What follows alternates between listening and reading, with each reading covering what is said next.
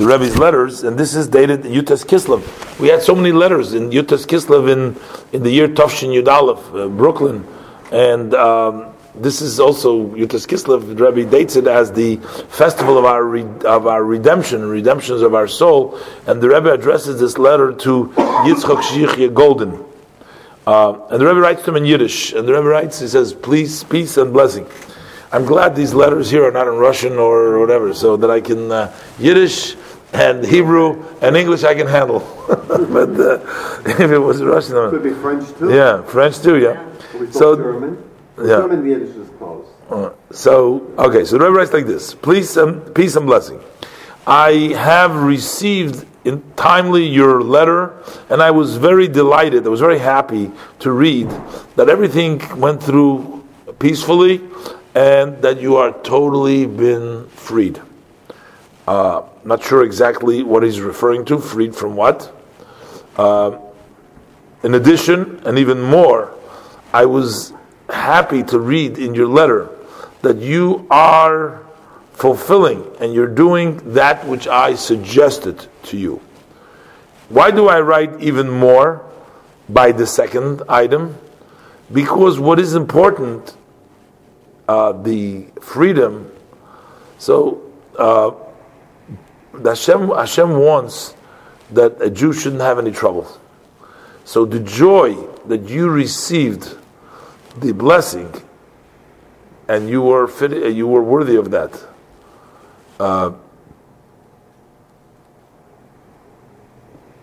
second thing is, however, that this is something which depends on your own wish, on your own will. And Hashem gave every person the freedom of choice. You have a freedom you can do. Therefore, there is a possibility that the Yetzer Hara, the evil inclination, should get mixed in and will try to disturb you not to come through with the good things in actuality. So as you write that you are doing this which I have suggested, so I hope that this is going to last by you, and this caused me a special joy, the Rebbe says. For sure you know about the holiday of Yutas Kislev, but in any event, I am adding over here, I am enclosing over here a write-up about this that we printed in English, and from this you will get an insight about several main principles of Chassidus, and I hope that you will set up time to learn in this with our friend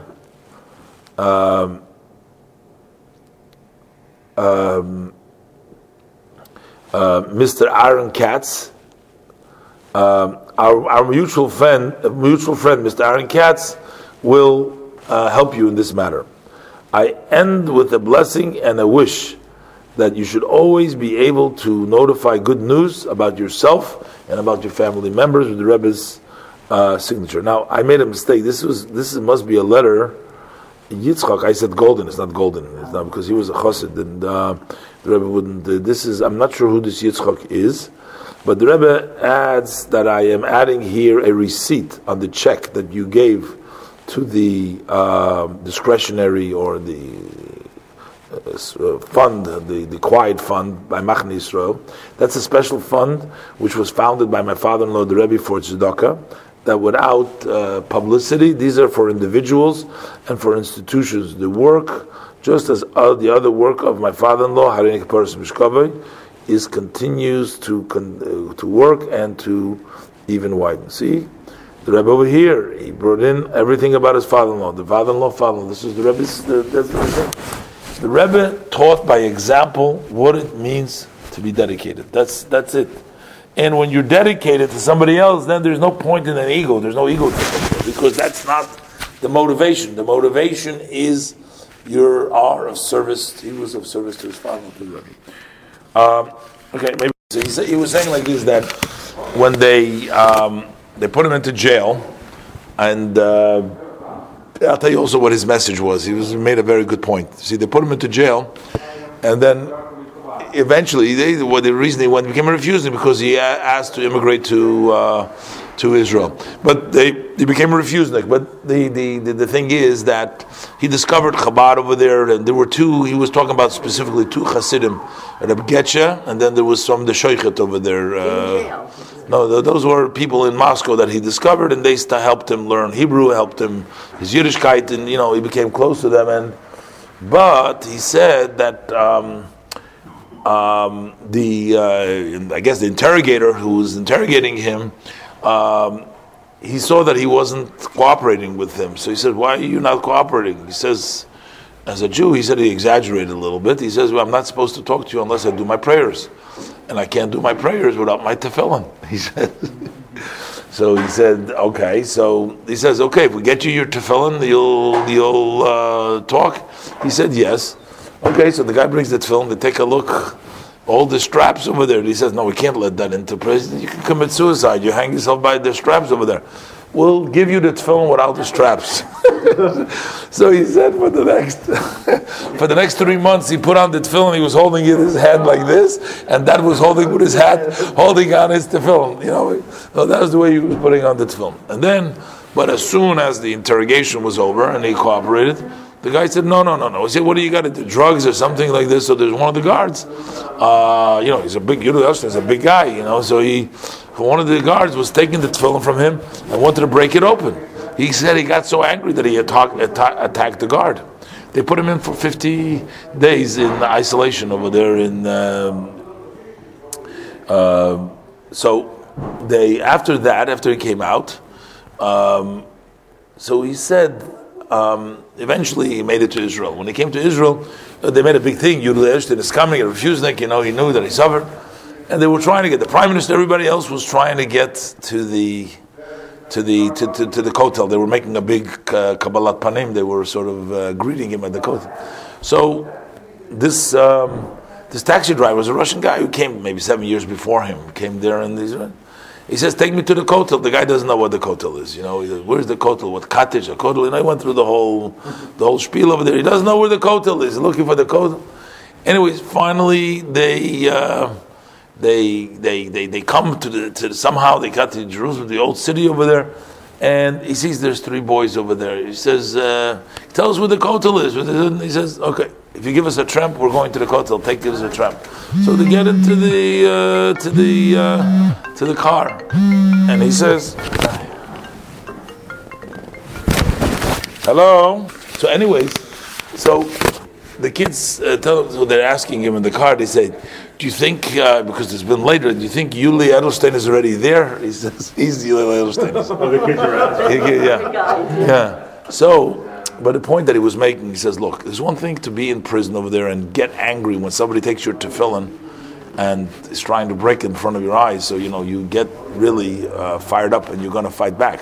But he said, "But it's a different story." He says, "You come to Israel over there, and a guy is there for 7 years, doesn't know where the kotel is." He says, "Who's going to educate them?" And his point was that it's now the real challenge is to go ahead and have the Chabadniks, educate the peoples, so they know about where their Yiddishkeit is, and they know where it's from. So that was basically his point.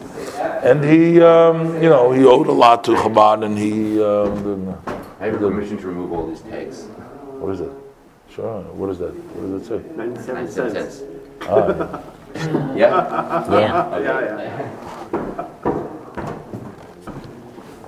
I don't know. The guy who gives you permission needs permission too. So I don't. So is Sarah cooking for tonight, or is she having help? I really don't know how they arrange it, but I think they're having it catered by Walter or something. I'm not sure who's doing it. But in any event, so that was it.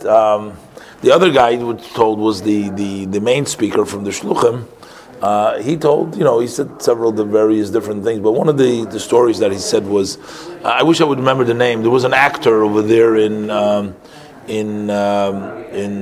tennis player, an actor, whatever, over there lived over there where he is, and he. Where did he live? England?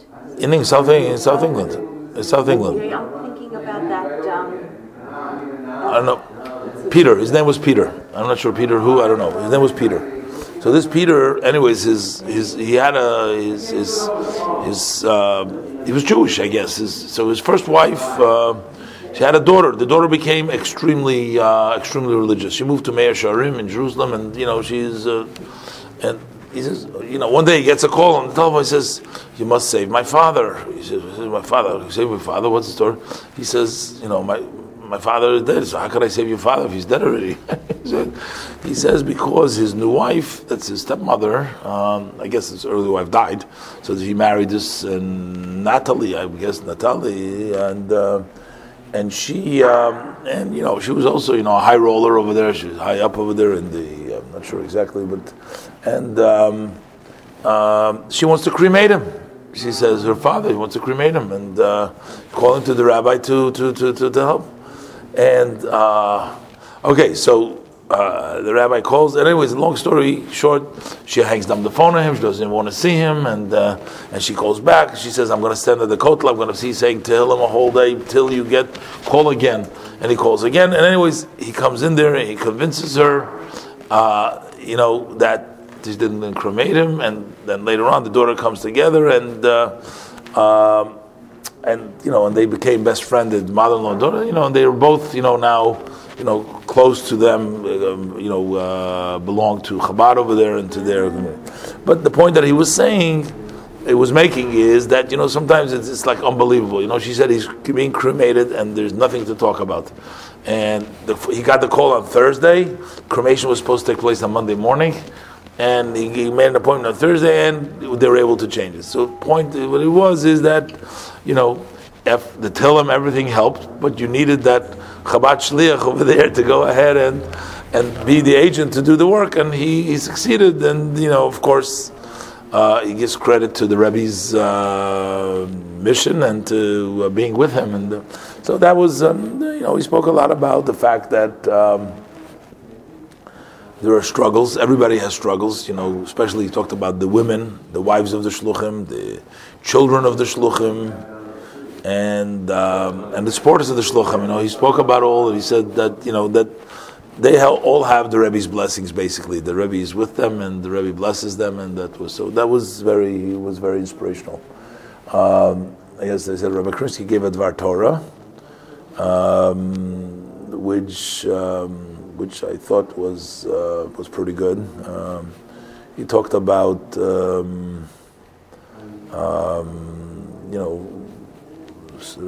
staying focused in your mind and your ideas of not knowing that what you're doing is the right thing. And they were talking about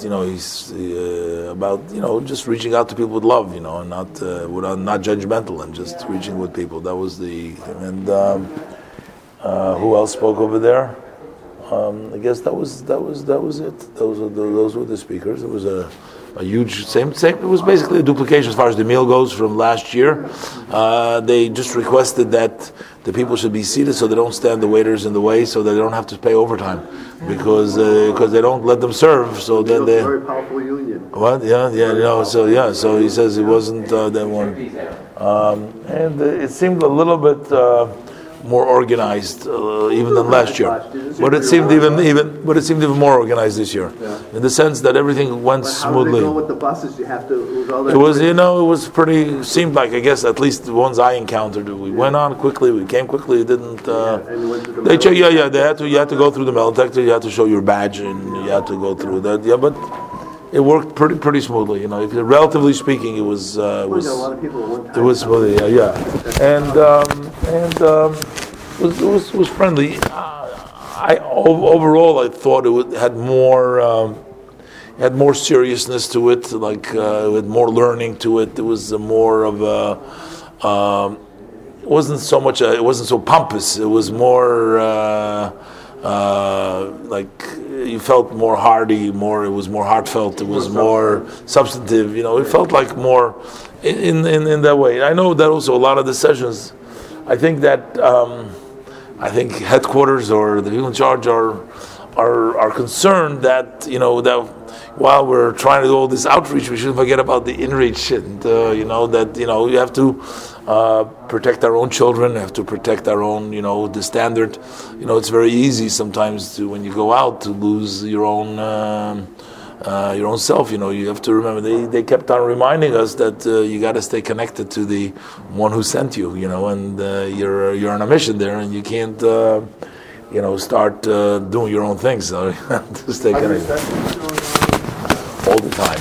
There's a whole bunch of sessions, but like I said, I didn't find anything there, and I was exhausted because I was driving back and forth, and between this and kids, I didn't really participate in that much sessions. But they have all kinds. They have, from how to fundraise to how to build the connection with your communities, from the lay leadership. There's various, all kinds. Whatever you can think of. There's no we're in the forefront of technology. The thing is like this: the message is the old message, but the technology that we use to get the message through is the most sophisticated and the most advanced. You don't have other people. When you look over there, like Yuri Edelstein made a remark the first time. He says, I wasn't going to pass up an opportunity to speak on a merry-go-round because, the stage turns around, so it doesn't. The stage turns around. They had all the flat screens up on the wall. Yeah, the flat screens, everything worked. It worked perfectly, and then, you had all the roll calls, and you had and there's several new countries opened up. Can you believe it? Several, didn't even know there's new countries. Ghana opened up, and Ghana. So having an ambassador from Israel go there? No. That's an ambassador. They said there was only now one state that didn't have a Chabad house. Yeah, 49 states. 49 states. 49 of the 50 states. Mississippi? I'm not sure. It's either Mississippi or Dakota, maybe one of the Dakotas. Yeah, but remember that story about the rabbi that went from one Dakota to the other? Yeah. Remember, was it a snowstorm or something? Yeah. So Ghana, other... And then there's some more, I don't even know the names, but some whatever. So is the dancing afterwards, that was more organized too? Huh? Actually, by that point, they did it differently this year, so that was good, because what they did is, they had the benching earlier, and then they had the roll call after the benching and after the dessert. So anybody who wanted to leave already by the dance, you could leave. You didn't have to stay. So a lot of people stayed and left. For example, I left. I needed to get back here. I didn't get back home, so I wanted to leave in a reasonable time. I didn't leave until after 11 because I brought along another fellow who needed a ride. I think I could do my first mitzvah after the banquet. The same guy from last year. Yeah, same guys last year. So if I could do a mitzvah after the banquet, so I took him. Getting a bus to go back. But actually, I did a mitzvah. But like everything else, I ended up getting more than the mitzvah because I wouldn't be able to make it here to stay up. He talked to me the whole way. So at least I had something to talk to, Otherwise, I wouldn't be able to make it. And I consulted Waze, and they told me to take the Merritt Parkway, not the 95. I'm assuming that they're doing construction over there on the 95 last night. But the Merritt Parkway is very hard to drive at night. It's very narrow roads and widely narrow roads. But I took it because it told me to go there. So I guess my wife said I should listen to her like I listened to it.